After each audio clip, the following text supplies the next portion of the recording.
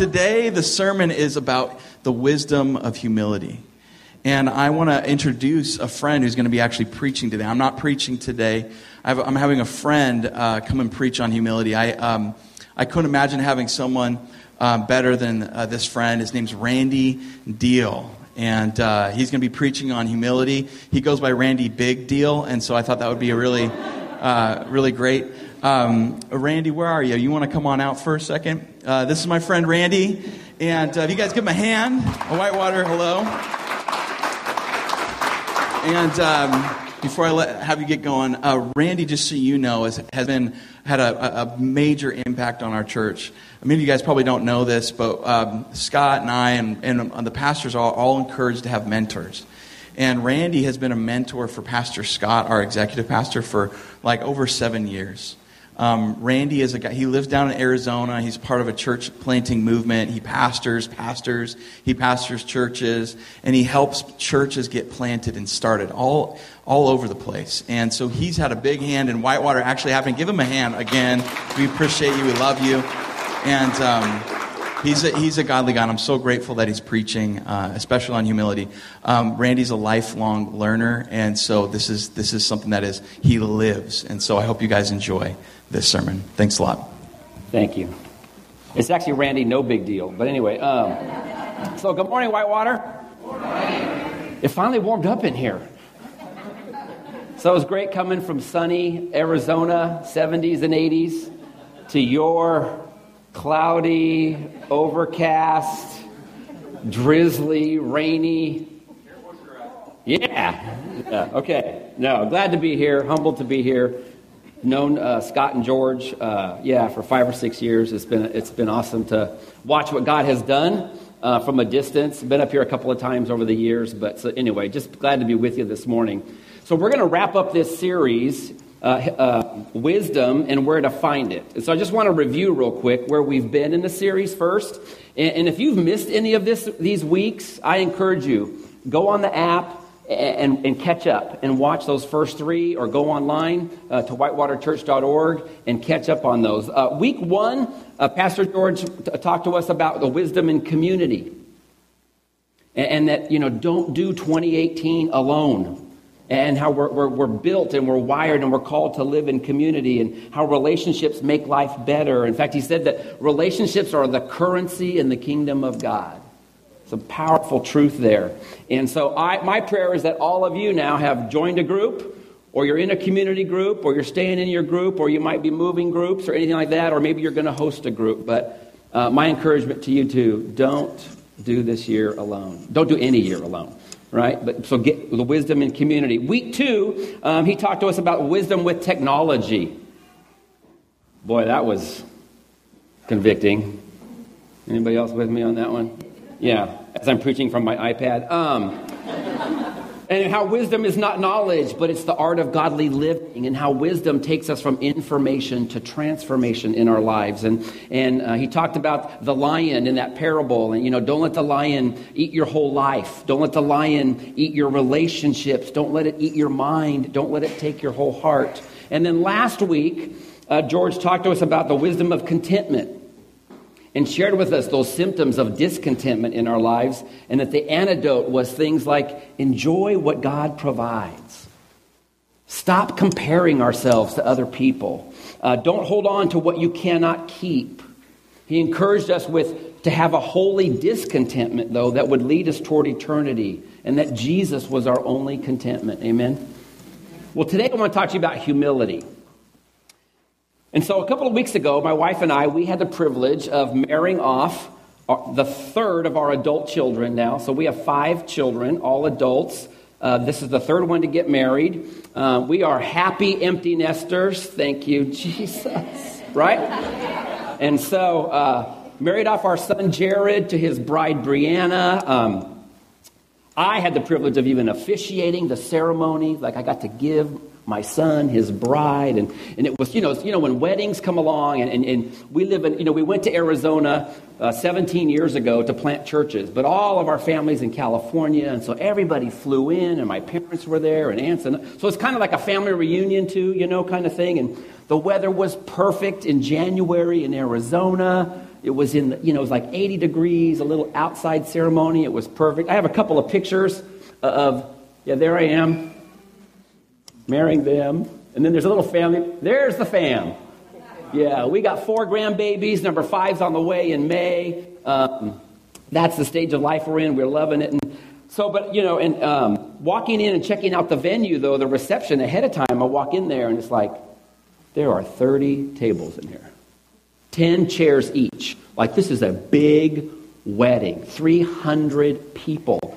And so, but then there's that head table, right? I know some couples today are doing a little sweetheart table, just the 2 of you, and everybody else kind of sits wherever, but they did the full, 18 people in their bridal party. It took a pano shot. I had to do pano on my iPhone to get the whole table in there. And that didn't even include the ring bearer, which was my grandson, and 3 flower girls, 2 of my granddaughters and one of Brianna's nieces and all that. But, and then after the ceremony and people are coming to the reception, there's always that stuff that goes on of, where do I sit? Right, you know what I'm talking about? Everybody wants to sit up close, and have those places. Nobody said it. They didn't do reserved seating. There were no names on the placemats. There were a couple of reserved signs on the table, the round tables up front by the head table, which is supposed to be for family. But there was non-family sitting up there. I'm like, I paid for... No, I'm just kidding. Right? But there's that thing that happens, right? Like, I'm a person of honor. I'm supposed to be able to sit up, and... Well, Jesus teaches us about humility in a parable. This whole series has been about parables and Proverbs.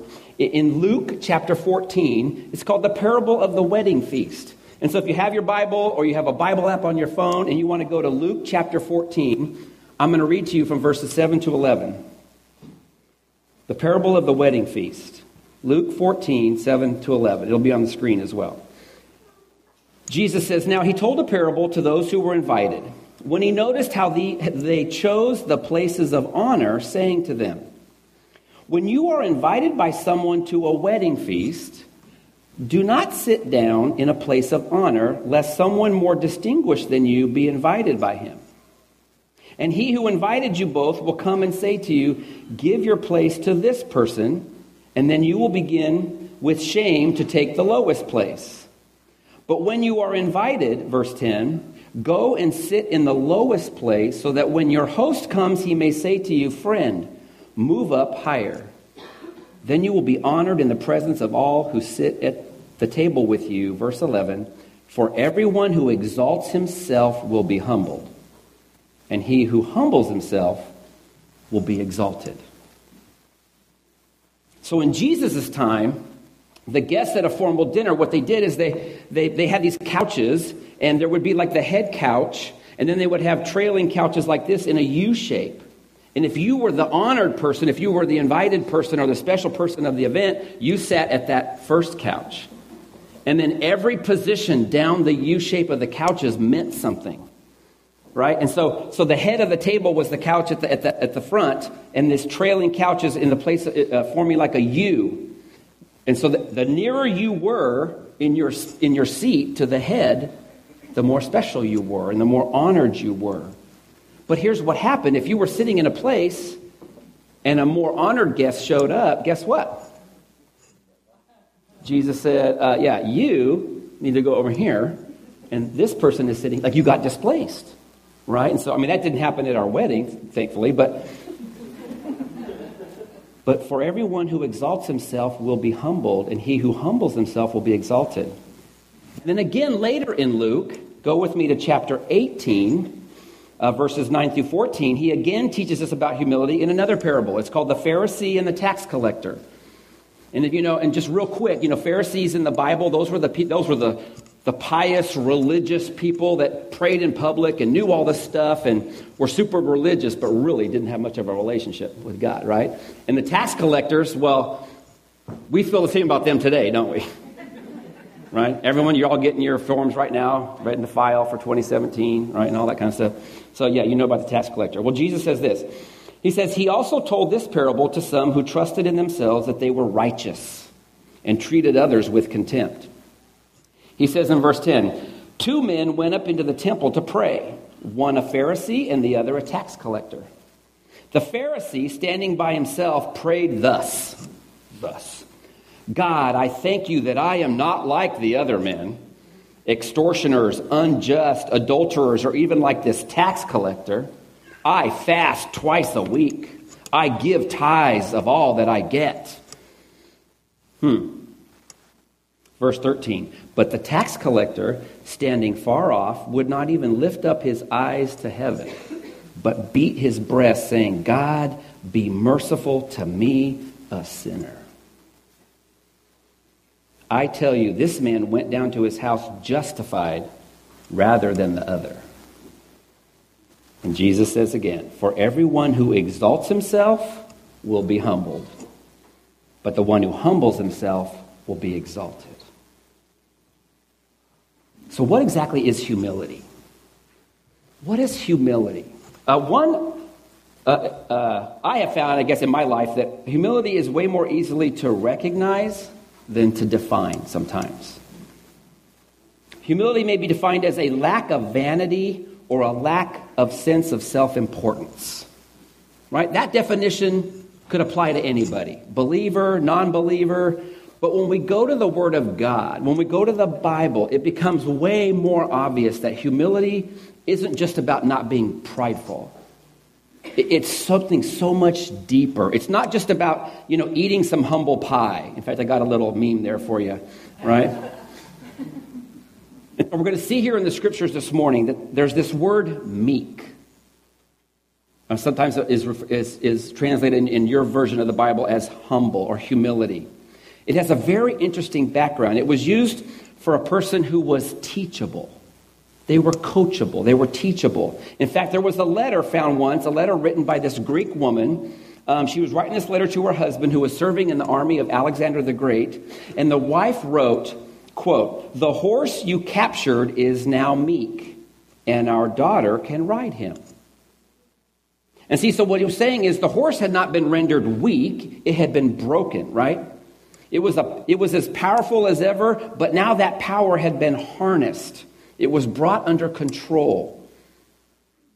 Now for you and I, for the humble Christian who has first been empowered by the Holy Spirit and then voluntarily submitting ourselves under the control of the Holy Spirit, right? Scripture says Jesus himself humbled himself and became obedient to the Father. Scripture says humility and obedience are inseparable. There's this other story, like in the land of Persia, once ruled by a wise and beloved Shah. And he cared greatly for his people, and he desired to only do what was best for them. And so one day, this Shah, he disguised himself as a poor man, and he went to visit the public baths. Now, the water from these baths was heated by a furnace down in the cellar. And so the Shah made his way down to this really dark place, and he sat with the man who tendered the fire to warm the waters of these public baths. These two men shared this horrible food together, and the Shah befriended him in his loneliness. And as the story goes, day after day, the ruler, the Shah, he went to visit this man, and pretty soon the worker became attached to this stranger because he said he came where he was. And one day the Shah revealed his true identity. And he expected the man to ask him for gifts or lavish things upon him. But instead, this man, he looked long into the Shah's face, and with love and with wonder in his voice, it says, you left your palace and your glory to sit with me in this dark place, to eat coarse food and to care about what happens to me. He said, on others you may bestow rich gifts, but to me you have given yourself. And that's exactly what Jesus did for us. We can echo that fire tender's sentiments, right? From heaven to earth, from the worship of angels to the mocking of cruel men, from glory to humiliation. And so in this, I think we find a better definition of humility. Here it is, basic. Humility is a willingness to give yourself to others. Humility, if you're following along in your notes, humility is a willingness to give yourself to others. And so here's what the Bible teaches about humility. I find four basic truths here in Scripture about humility. Old Testament, and we've been looking good and holy and powerful, and guess what? We are not. My own wisdom and that of all about me seemed insufficient for that day. Right? Humility precedes wisdom. Number 2, humility is honored. Humility is honorable. Proverbs 3:34 says, toward the scorners he is scornful, but to the humble he gives favor. Proverbs 16, verses 18 to 19 say, pride goes before destruction and a haughty spirit before a fall. It says, it is better to be a lowly spirit with the poor man than to divide the spoil with the proud. Proverbs 29:23, one's pride will bring him low, but he who is lowly in spirit will obtain honor. There's a big difference between pride and humility. I got a screenshot up here for you. Pride focuses on others' failures.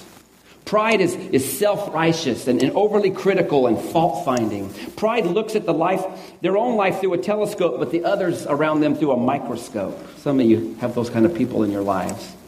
Pride looks down on those who aren't as spiritual or committed as they are. Pride thinks they know who is truly proud and truly humble. Pride thinks everyone is privileged to have them involved. But here's humility. Humility realizes how far they fall short and have overwhelming sense of their need to grow. Humility is compassionate and forgiving. Humility looks for the best in others. Humility seeks to win people, not arguments. Humility realizes only God knows a person's true motive. Humility leaves the judgment of the heart in God's hands. Humility thinks they don't deserve the opportunities that God gives them. Heard a pastor yesterday on a video say, when you let pride in, you already let it win. When you let pride in, you already let it win. There's an old French philosopher who said, on the highest throne in the world, we still sit only on our own butt. John R.W. Stott, this is a man who had probably the greatest impact in the whole 20th century for the kingdom of God. He said, pride is your greatest enemy. Humility is your greatest friend. Pride is something we all struggle with, don't we? It's a universal problem. We all suffer from it to some degree. We have exalted ourselves in pride, though. God does not want to punish us and slap us around, bring us low, but he wants to forgive and restore us. As we've seen in Scripture, he says again and again, humble yourselves and I, God, will exalt you. That's what gives us hope and encouragement. God takes great pleasure in our efforts to humble ourselves. And he loves to bless and exalt the humble. Last week in the technology sermon, George mentioned memes and things like that, in this digital age. Well, I had to show you some today, like this one. I take great pride in my humility, right? Or this one, I forget other people have limitations. It's so sad. Right? Tell me about your humility. You must be so humble, right? And my name is Deal, so I don't know how to put this, but I'm kind of a big deal, right? Humility is a funny thing. Once you realize you have it, you lose it. Hey, look at me. I'm the most humble guy here, right? So number 1, humility precedes wisdom. Number 2, humility is honored. And number 3, humility is required by God. He requires it. Isaiah 66:2 says, all these things my hand has made, and so all these things come to be, declares the Lord. But this is the one to whom I will look. He who is humble and contrite in spirit and trembles at my word. Micah 6:8, he has told you, O man, what is good, and what does the Lord require of you but to do justice and love kindness and walk humbly with your God? God requires it. It's not a suggestion. God doesn't say, I think you should be more humble. Right? He requires it. Humility precedes wisdom. It's honored. It's required by God. And lastly, number 4, it's demanded by Jesus. It's demanded by Jesus. In the great Sermon on the Mount, in Matthew chapter, in the book of Matthew in the New Testament, Matthew 5:5, he says, "Blessed are the meek." There's that word again, meek, for they shall inherit the earth. And know that meekness is not weakness. Meekness is not weakness. Humility doesn't make somebody a doormat. There's great power in humility. At the end of the Sermon on the Mount, he gives us the well-known parable, another parable here about the wise and the foolish builders. Some of you know this story. He tells us that the wise man who built his house on the rock represents the one who hears these words of mine and acts on them in Matthew 7:24. But the foolish man who built his house on the what? On the sand. He represents the one who hears these words of mine and does not act on them. So wisdom then is to hear the words of Jesus and put them into practice. The greatest example to us in all of human history of a humble person would be that of Jesus Christ.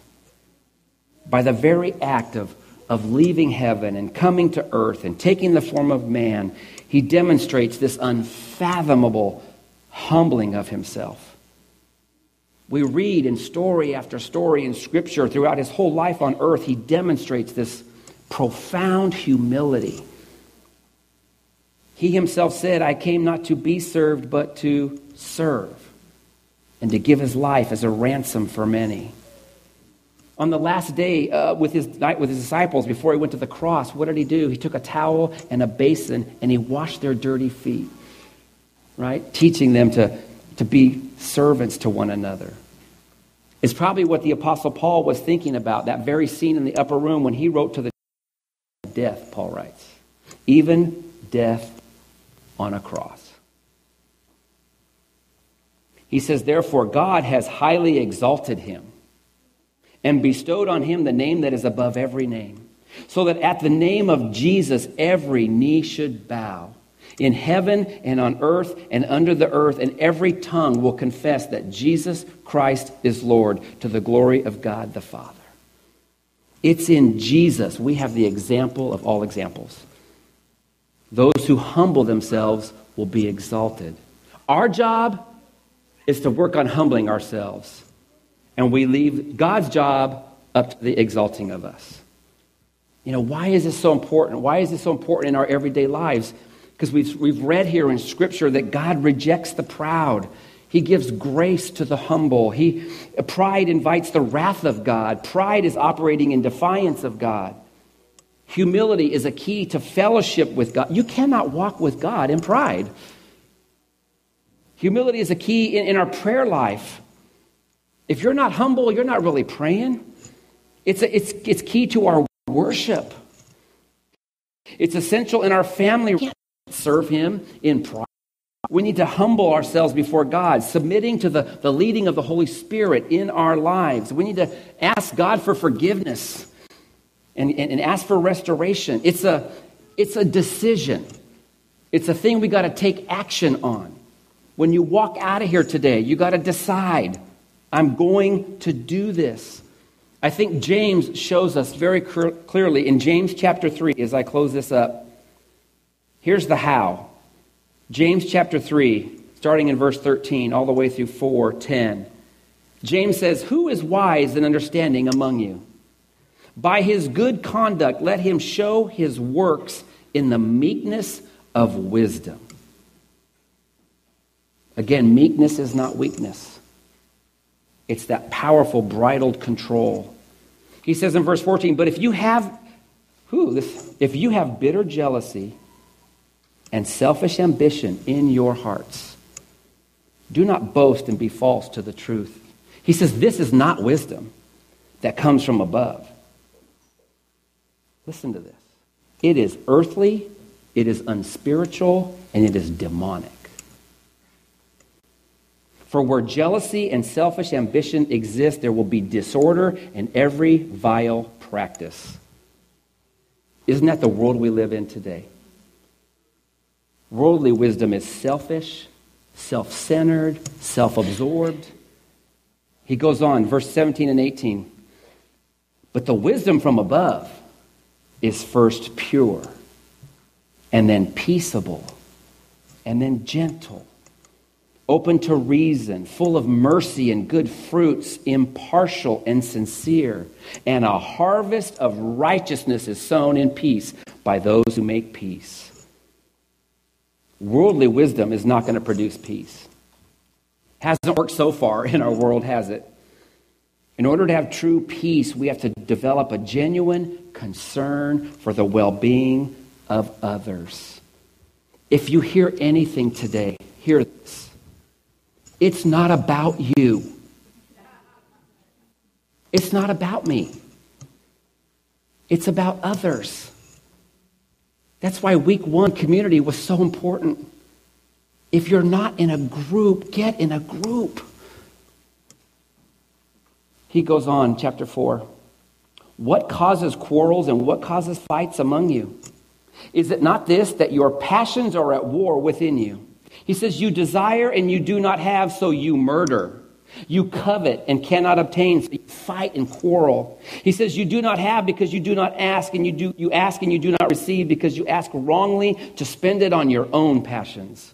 Because a humble person is going to go after the desires that God wants for you, not your own. Verse 4, you adulterous people, exclamation point. Do you not know that friendship with the world is enmity with God? Therefore, whoever wishes to be a friend of the world makes himself an enemy of God. Or do you suppose it is to no purpose that the scripture says he yearns jealously over the Spirit that he has made to dwell in us, but he gives more grace. Therefore, and he quotes Proverbs right here, God opposes the proud, but gives grace to the humble. Submit yourselves, therefore, to God. Verse 7.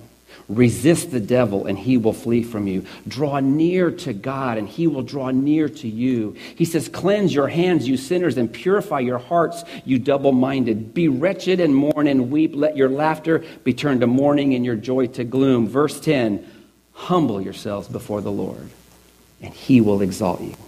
That's godly wisdom. It starts with humility. We can't do it on our own. Right? God is God, and I am not. Say it with me. God is God, and I am not. One more time, so make sure you got it. God is God, and I am not. Right? There's one throne in our lives, and only God belongs on it. And if this is something you're struggling with, get off the throne. Ask God to forgive you for sitting in his chair. Confess your pride. Apologize. And then accept his unconditional love and acceptance and restoration. Take your place in humility before him and ask him to guide you in your daily life. C.S. Lewis said it best. Humility is not thinking less of yourself. It's thinking of yourself less. It's a decision. It's a journey. It's not going to happen in the next hour or later today or by next week, but it's a decision. It's something we got to take action with. Humility truly is our greatest friend. It increases our hunger for God. It draws us closer to God. It opens up our heart to the leading of his Spirit. It leads to intimacy with God. Imparts what Scripture calls the aroma of Christ with everybody around us. And it's a sign of the greatness of the kingdom of God. And let me just end with this. I've said end how many times? Like 4 times? Is the band behind me already? Yeah. Oh, they're not even there yet. Okay. Oh, they're looking at me right there. Listen. We got to forsake our pride and humble ourselves. And it's a daily, deliberate choice. That's how humility will grow in our souls. And I got to tell you, in this narcissistic world we live in, it's our greatest evangelistic tool is the humility we show in our lives. Let's pray. Father, thank you so much. God, thank you for your word. Lord, thank you for this series on wisdom. God, I pray that it is changing our lives in permanent ways, God, here at Whitewater and in our community. Lord, if there's anybody in the room that is struggling with this thing called pride, God, I pray that this truth would sink deeply into their hearts and their minds. And God, we would all leave here with a decision to make and choices to make every day, God, as we submit to your Holy Spirit in our lives. But God, if there's anybody sitting in this room who does not know you, they have not even started a relationship with you, Lord. They might not even know why they're sitting here. But they got invited, or they found themselves here. God, I pray right now, in the quietness of their heart, they could pray a prayer like this. Dear Jesus, I have been a prideful person. Humble me, God. Jesus, I give my life to you. I surrender to you. Please come into my heart and my life and be my Lord and be my Savior. I believe you died on a cross for my sin, and I believe you rose again on the third day, and I believe that you are alive today. I give you myself. I humble myself before you, Lord. In Jesus' name, amen.